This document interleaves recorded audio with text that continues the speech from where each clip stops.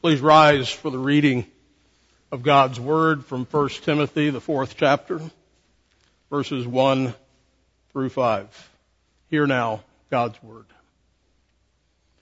Now the Spirit expressly says that in latter times some will depart from the faith, giving heed to deceiving spirits and doctrines of demons, speaking lies in hypocrisy, having their own conscience seared with a hot iron, forbidding to marry and commanding to abstain from foods which God created to be received with thanksgiving by those who believe and know the truth. For every creature of God is good, and nothing is to be refused if it is received with thanksgiving, for it is sanctified by the word of God and prayer. And thus far the reading of God's Word, and all God's people said, Amen. On this Lord's Day, before our national celebration of Thanksgiving, I want us to focus on the latter part of verse 3 through verse 5, which have to do with how we are to view the world, how we're to receive and respond to the world that God has created. It begins by telling us that in latter times, this text does, so that the term latter times referred to in this text encompasses all the time between the birth of Christ and the second coming of Christ. In the church, there are people who come and there are people who go. Now, I'm not referring to those who move their membership to another church, but rather to those who leave the faith or who adopt a watered down or substitute version of the faith. Pastor Timothy saw these kinds of things, and so do we. We have seen some depart from the faith, some who sat in church week after week, some who sat in a Christian school day after day, and some who grew up in Christian homes. Jesus described two forms of this kind of apostasy. Apostasy just means falling away. This kind of falling away, Jesus said, but in his parable of the sower and the seed, but the ones on the rock are those who, when they hear, receive the word with joy, and these have no root, who believe for a while, and in time of temptation, fall away, apostatize. Now the ones that fell among the thorns are those who, when they have heard, go out and are choked with cares, riches, and pleasures of life, and bring no fruit to maturity. Now it's possible that some among us today will fall away from the faith. It may be happening as we sit here this morning. And it will certainly happen in the future. Jesus warned, and notice he uses the word many twice in Matthew 24, and then many will be offended, will betray one another, and will hate one another. Then many false prophets will rise up and deceive many. And that's what Paul is talking about here in 1 Timothy, is false teaching, false ideas, false notions, things that go against the gospel of Christ.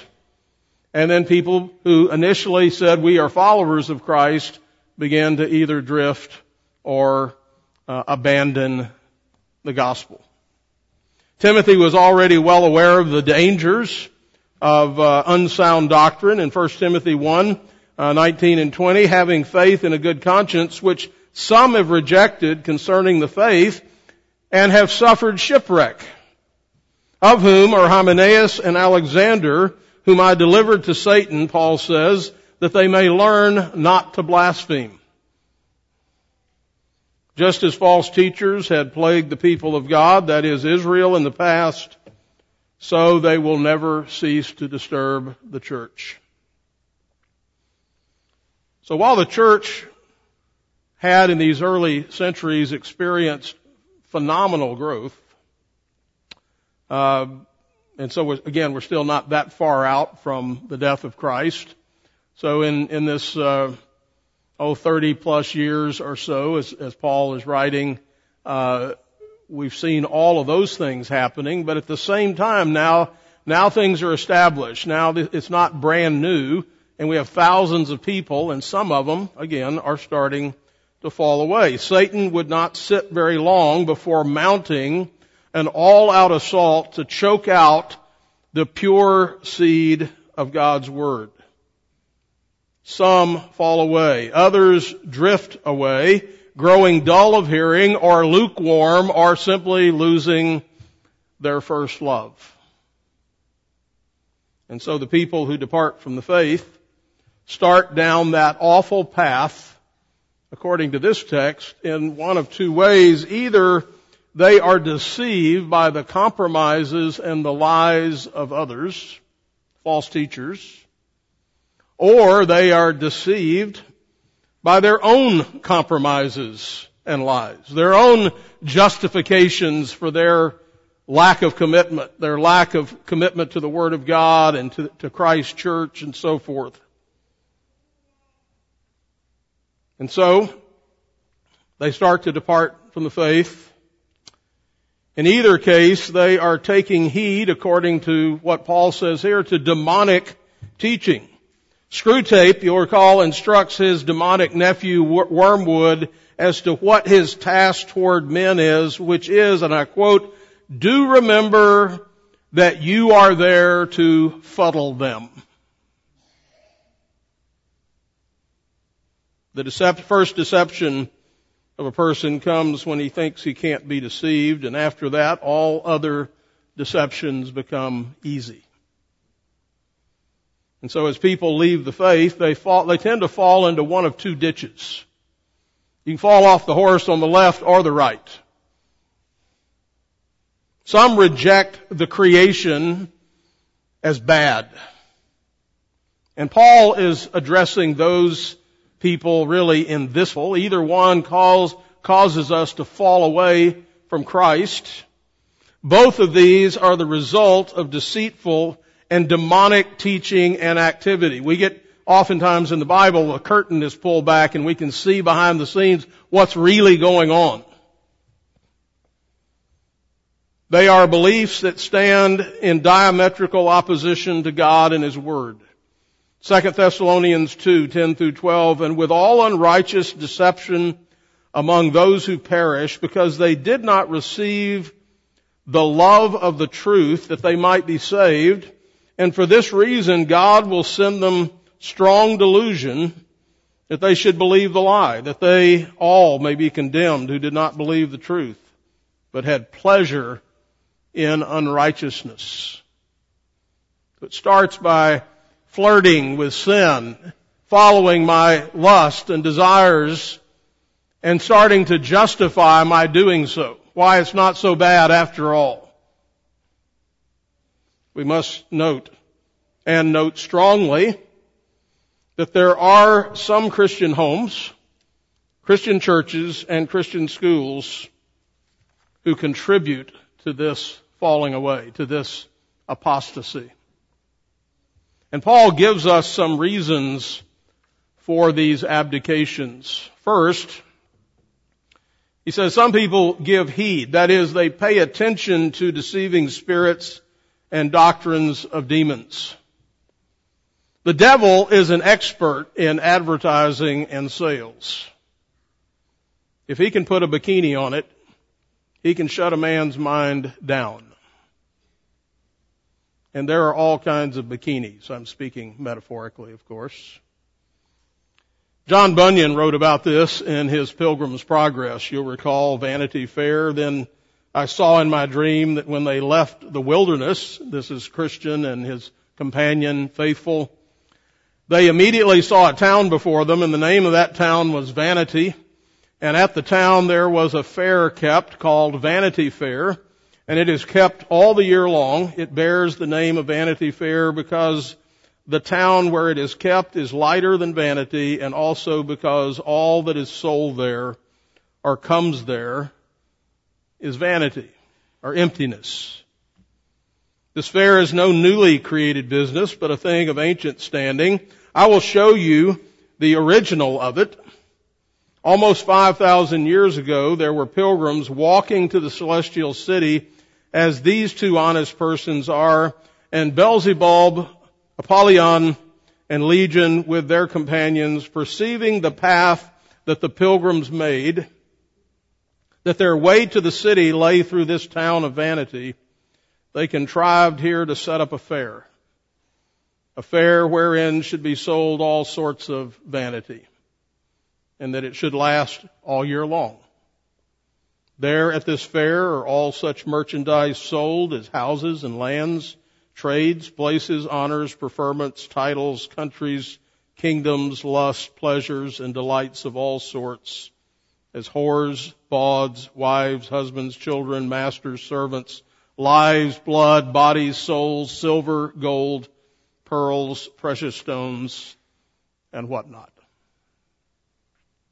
And moreover, at this fair, there is at all times to be seen juggling, cheats, games, plays, fools, apes, knaves, and rogues, and that of every kind. You see, a perversion of the good can be very seductive because it promises immediate gratification. In the name of love or in the name of fun, a great deal of harm can be done. God made everything and He declared it to be good, but the sinful heart of man can distort that very goodness and turn it to a destructive purpose. So the first reason there are abdications is people listen and pay heed to these things that are being sold, these false ideas. Second, he says they are speaking lies in hypocrisy. These are leaders who say one thing and do another, and our world is full of these kinds of messengers, politicians and preachers and every form of media. They tell you what you want to hear. They seduce you, as Satan did in the garden. Seducing spirits or demons make use of men and women who tell lies. Rod Dreher, in his book, Live Not by Lies, a manual for Christian dissidents, makes this observation. And this is the thing about soft totalitarianism. It seduces those, even Christians, who have lost the capacity to love enduringly. Remember, love is about sacrifice, for better or for worse. They think love, but they merely mean desire. They think they follow Jesus, but in fact they merely admire Him. Each of us thinks we wouldn't be like that, but if we have accepted the lie of our therapeutic culture, which tells us that personal happiness is the greatest good of all, then we will surrender at the first sign of trouble. You see, a person can depart from the faith without openly renouncing the faith. It starts by breaking your promises. We all made promises when we joined the church to be committed. To be committed not just to the church, to God, to each other. Well, if I can scoot that promise to the side and it's not that big a deal, well, I made an oath before God when I did that. That's the first step away. And there's lots of other ways we can begin to step away. In fact, the most who depart from the faith do so while maintaining an outward claim and show of faith. In fact, they're very pious on the outside and indignant at the thought of having their faithfulness questioned. Always ready to shift the blame for their own lack of responsible conduct to others, twisting the truth in order to justify themselves. Never stirred by conviction. Sin and apathy have just become comfortable. One of the ironies of preaching is that the ones who are living godly lives readily respond, feel that sense of conviction, and the very people who need to be moved are often not moved because they've already moved away from Christ. They're untouchable. Third, having their own conscience seared with a hot iron. You see, hypocrisy leads to a seared conscience. Ephesians 4:19 speaks of those who are past feeling. Doesn't bother me anymore. Used to bother me. The Bible used to bother me. It doesn't bother me anymore. I don't think about it anymore. I've put it aside. I've heard that so many times. As a result, our conscience ceases to be sensitive to any offense against the holiness of God. But the author of Hebrews warned this in Hebrews 3, "Beware, brethren, lest there be in any of you," notice he says, "brethren, if there be in any of you, an evil heart of unbelief in departing from the living God. But exhort one another while it is called today, lest any of you be hardened through the deceitfulness of sin, for we have become partakers of Christ if we hold the beginning of our confidence steadfast to the end, while it is said today, if you will hear His voice, do not harden your hearts as in the rebellion." And when the Bible gives that kind of warning not to harden your hearts, that means it's possible to harden your heart. Not just everybody else. It's possible for me to harden my heart and for you to harden your heart. Fourth, in this case, again, he's dealing with a particular problem that arose here. Forbidding to marry and commanding to abstain from foods. As I mentioned, in this case, Paul's dealing with those errors that make the world an evil place. The problem is the world. The problem is all that stuff out there. We need to get away from that. That's the problem, not you. So we're going to make a bunch of rules. We're going to become legalists. We're going to enforce this. We're going to create a system that will produce godliness. But let me tell you, legalism is every bit as much a killer as licentiousness. So, sex is bad. Or, sex is everything. Or, food is bad. Or, food is everything.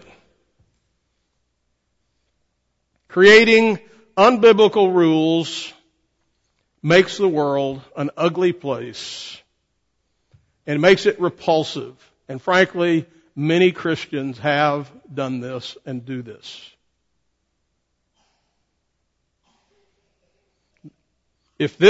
Sometimes I think when I see that, I think if this is what Christianity is, then I don't want anything to do with it. It's what drives many away, including our children. We make it ugly. We're called to adorn the gospel with joy and gladness and thanksgiving. Not a dour, here's all the rules. You better not step out of line or we're going to swat you.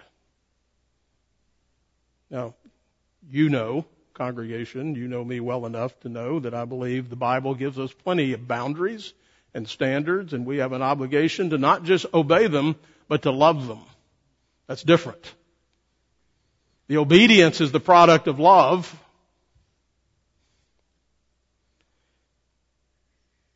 Verse 3, God created marriage, food, and everything else to be received with thanksgiving by those who believe and know the truth. You want to know what it's all for? God said that if you receive what He made, everything He made, with thanksgiving, that's the context.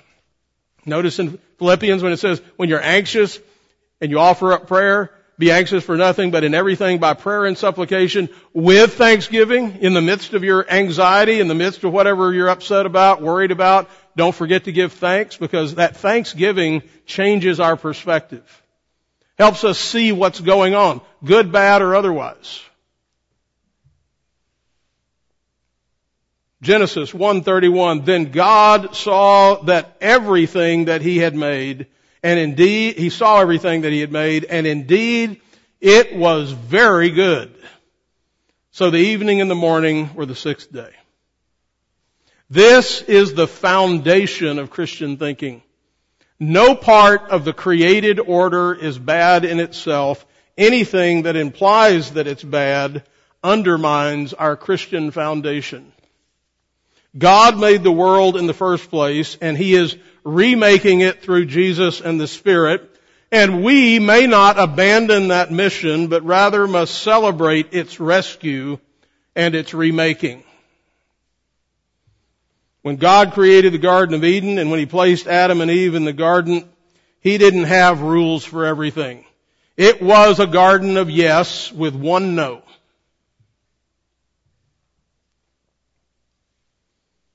One of the greatest sins we find in the Bible is the refusal to give thanks to God for His good gifts. And it's all a gift.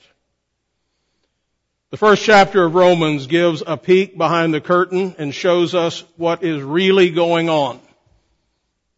And I'm going to take the time to read a good portion of Romans 1 here because I think it's important for us to, again, take that look behind the curtain and see what God says. If we said, God, you have a perspective we don't have. We're looking at this person or that person or even ourselves. Would you tell us, would you set the scene, would you help us see the whole picture of why this world is in the mess that it's in? For the wrath of God is revealed from heaven against all ungodliness and unrighteousness of men who suppress the truth in unrighteousness. Because what may be known of God is manifest in them, for God has shown it to them. For since the creation of the world, His invisible attributes are clearly seen, being understood by the things that are made, even His eternal power and Godhead, so that they are without excuse. Because although they knew God, in other words, He said, there aren't any atheists. No matter what they say. They knew God. And although they knew God, they did not glorify Him as God, nor were thankful. There's the problem. But became futile or vain or empty in their thoughts, and their foolish hearts were darkened. Turn the lights out. I don't want to see this that God's given. Professing to be wise, they became fools and changed the glory of the incorruptible God into an image like corruptible man and birds and four-footed animals and creeping things. We'll worship anything. We'll worship anything, any created thing. We will not worship the Creator. We will have all kind of causes. Therefore, God also gave them up to uncleanness in the lust of their hearts to dishonor their bodies among themselves, who exchanged the truth of God for a lie, and worshiped and served the creature rather than the Creator, who is blessed forever. Amen. For this reason, God gave them up to vile passions. For even their women exchanged the natural use for what is against nature. Likewise, also the men, leaving the natural use of the woman, burned in their lust for one another, men with men, committing what is shameful, and receiving in themselves the penalty of their error, which was due. And even though they didn't like to retain God in their knowledge, I don't want to think about Him. I want to banish Him. I want to get rid of Him so I can do whatever I want to do. God gave them over to a debased mind to do those things which are not fitting, being filled with all unrighteousness, sexual immorality, wickedness, covetousness, maliciousness, full of envy, murder, strife, deceit, evil-mindedness.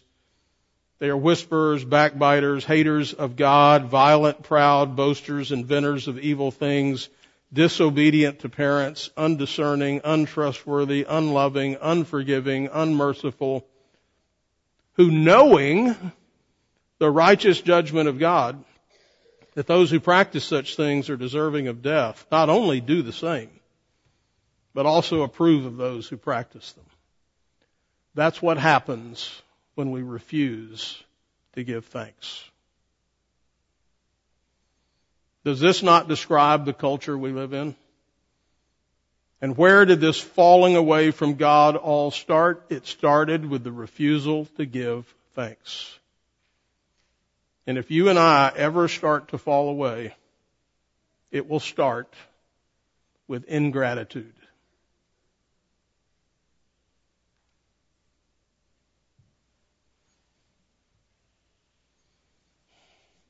The Holy Spirit, Paul clearly says that we should expect to see the truth assaulted and people depart from the faith. In fact, the church has always had to contend with such threats.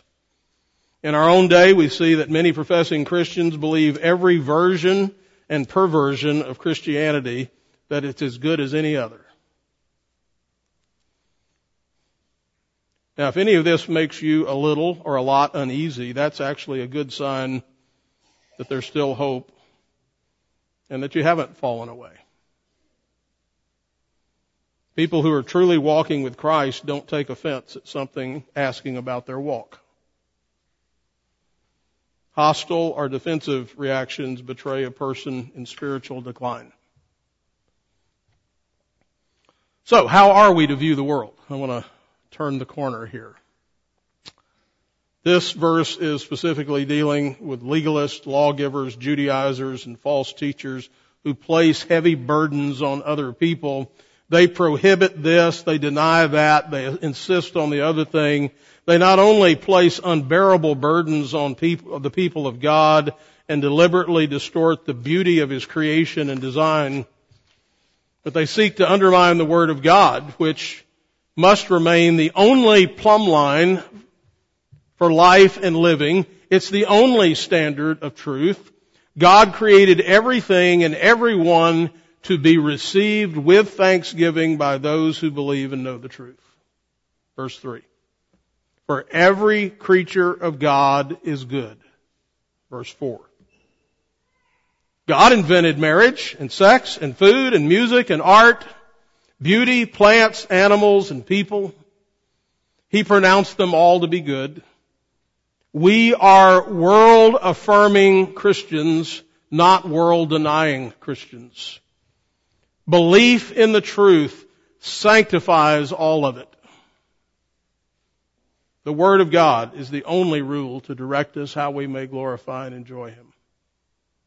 And when we enjoy the things that God created, pick a subject, pick a discipline, when we study it and we get to know it and delight in it, when we do that, we are enjoying God Himself, because these are His creations. These are the works of His hand. And so again, when we study, create, make use of, share, and especially when we give thanks, then we are seeing the world the way it was meant to be seen.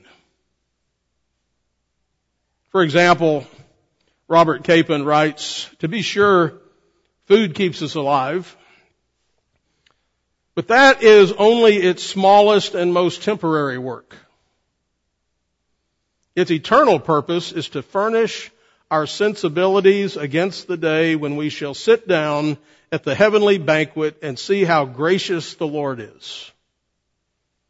Food is the daily sacrament of unnecessary goodness, ordained for a continual remembrance that all the world will always be more delicious than it is useful. He could have just given us a tablet. Purina Human Chow or something. This is true of everything God created. So how are we to receive and respond to the world? He says, nothing is to be refused if it's received with thanksgiving. Verse 4. When the good things that God made are used the way God intended them, the only possible response is to give thanks. God is a good Father, a Father who provides good things. So what may we receive with thanksgiving? Tables and feast are pictures of the rest of God's good gifts.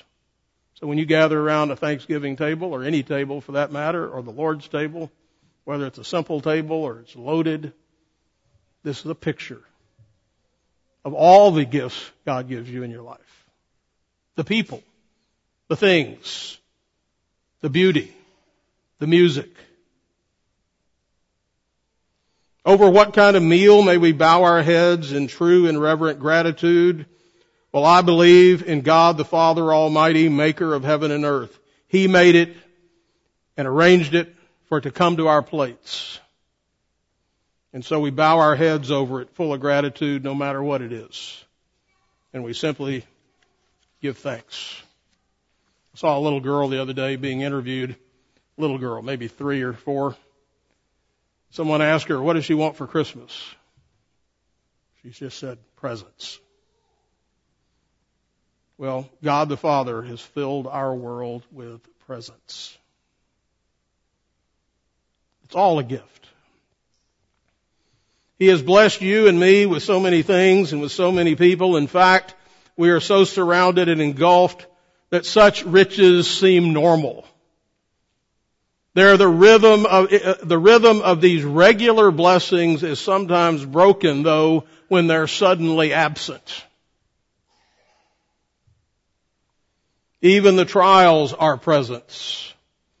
Sometimes the wrapping is harder to get off, but at the center of everything is a gift. Sickness and loss and disappointment and sorrow, pain and death, these are but reminders that the blessings are gifts to be held with an open hand. And they serve as warnings that we must not forget the giver. All things and all people must fall away in the end. And if we haven't learned to love the giver, then we have missed the point.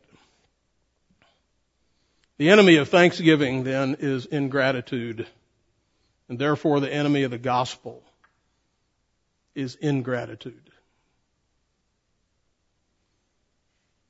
But the serpent is crafty. 2 Corinthians 11:3. And so Paul wants Christians to be on their toes. As Christians, we all know that we're to render thanks to God all the time. But I said in last week's sermon at family camp from 1 Thessalonians 5:18, in everything give thanks, for this is the will of God in Christ Jesus for you. And you'll recall, those of you that were there, I said, here it is, in everything, in every circumstance, give thanks. Can you make a list of the things you're not thankful for? Then take that list and go thank God for all those things and all those circumstances. Pastor, are you crazy? Yes. Every one of those things is being worked together for your good. I love this prayer of thanksgiving from Robert Capon, which is full of metaphors for all kinds of thanksgiving. So as you listen to this, it's a blessing over a meal, but you'll hear the metaphors that really apply to all of life. He says, "O Lord, refresh our sensibilities. Give us this day our daily taste. Restore to us soups that spoons will not sink in, and sauces which are never the same twice. Raise up among us stews with more gravy than we have bread to blot it with, and casseroles that put starch and substance in our limp modernity.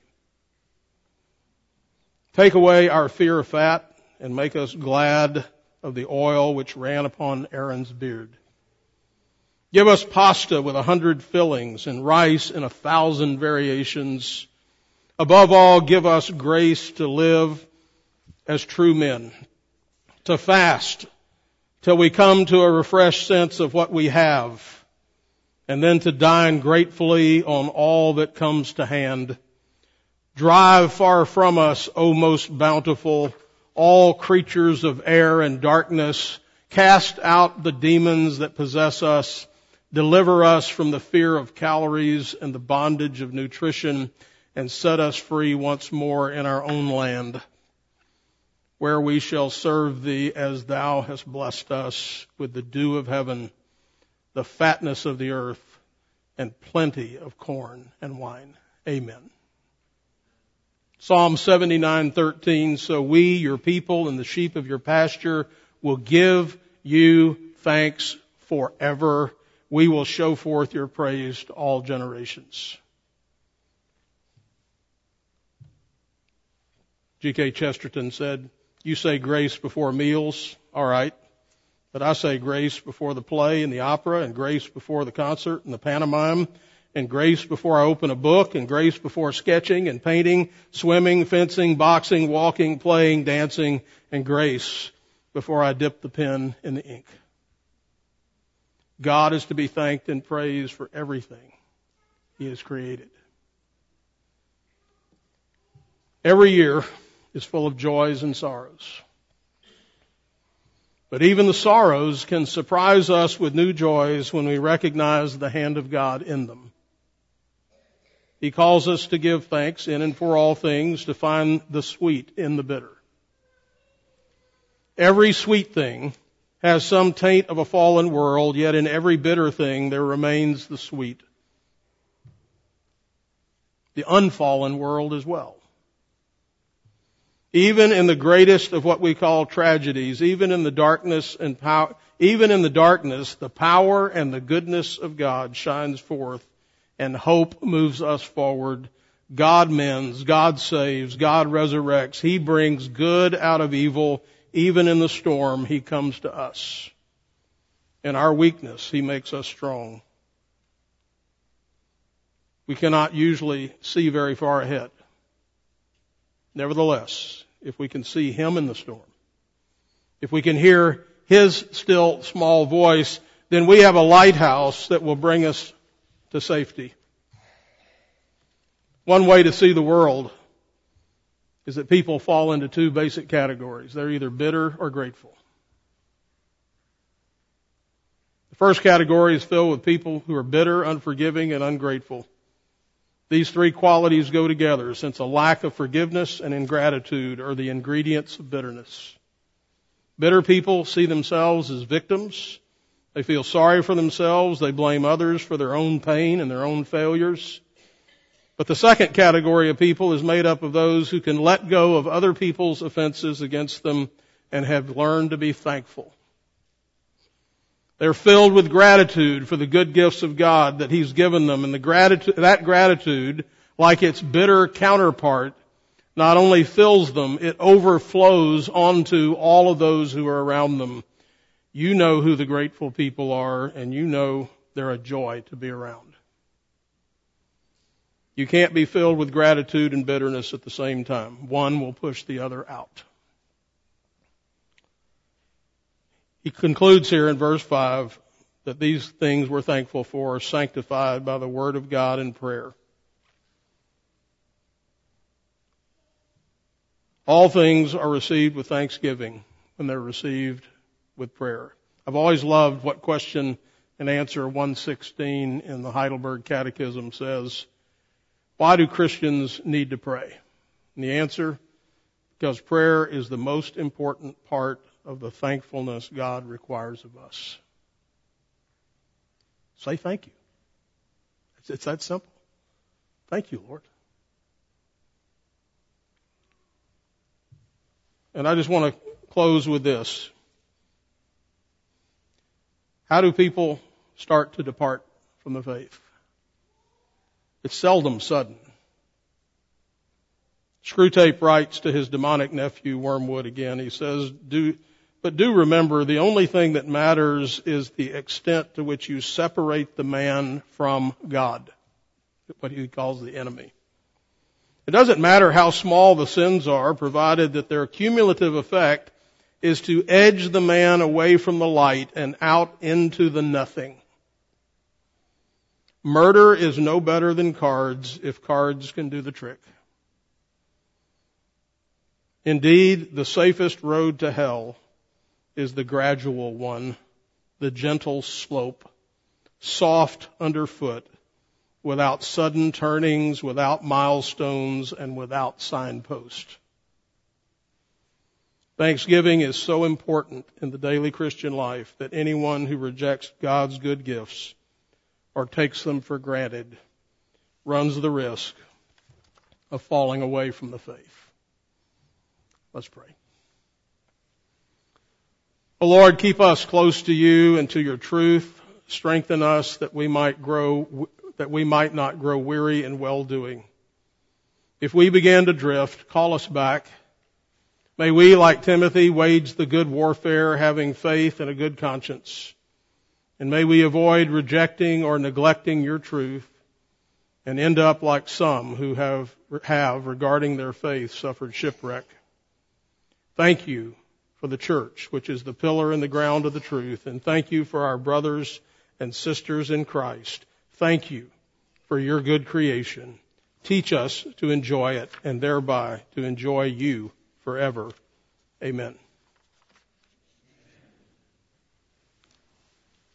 On Thanksgiving Day, this coming Thursday, many will give no thanks at all.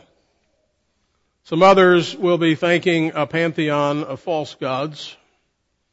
But as we celebrate our National Day of Thanksgiving, I want us to think about a few ways in which we show the world our gratitude and thanksgiving to the one true and living God. We begin by confessing our faith in Jesus Christ, and this is both visible and invisible.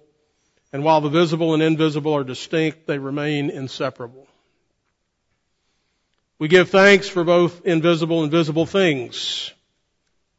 And we have both invisible, that is inward, and visible or outward expressions of gratitude. Since thanksgiving is flowing from our hearts, then we show that gratitude both publicly and privately. It's an expression of who we are in Christ, the children of God. And we do this in worship. We do it in eating and drinking and in giving to others or serving others. Psalm 100, 4 and 5. Enter into his gates with thanksgiving and into his courts with praise. Be thankful to him and bless him. Bless his name.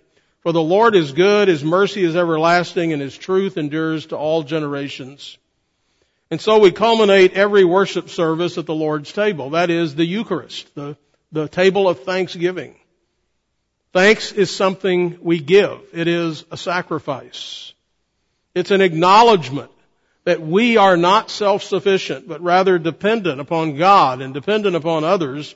We receive a blessing, and now we give something in return. Calvin said every blessing that God confers upon us perishes through our carelessness if we are not prompt and active in rendering thanks. Gratitude is an attitude. It's not happy people that are thankful. It's thankful people that are happy. Like other meals, we have shown up at the appointed time knowing that our host has prepared delights for us, and that as members of the household, our Father has provided for us above and beyond all that we could ask or think. We gather with love and gratitude.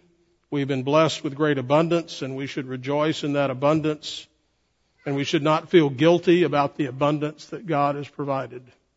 To feel guilty is actually to be guilty of another sin, that of ingratitude. And so we sit together at this table of the Lord. It is the Eucharist, the thanksgiving. Amen.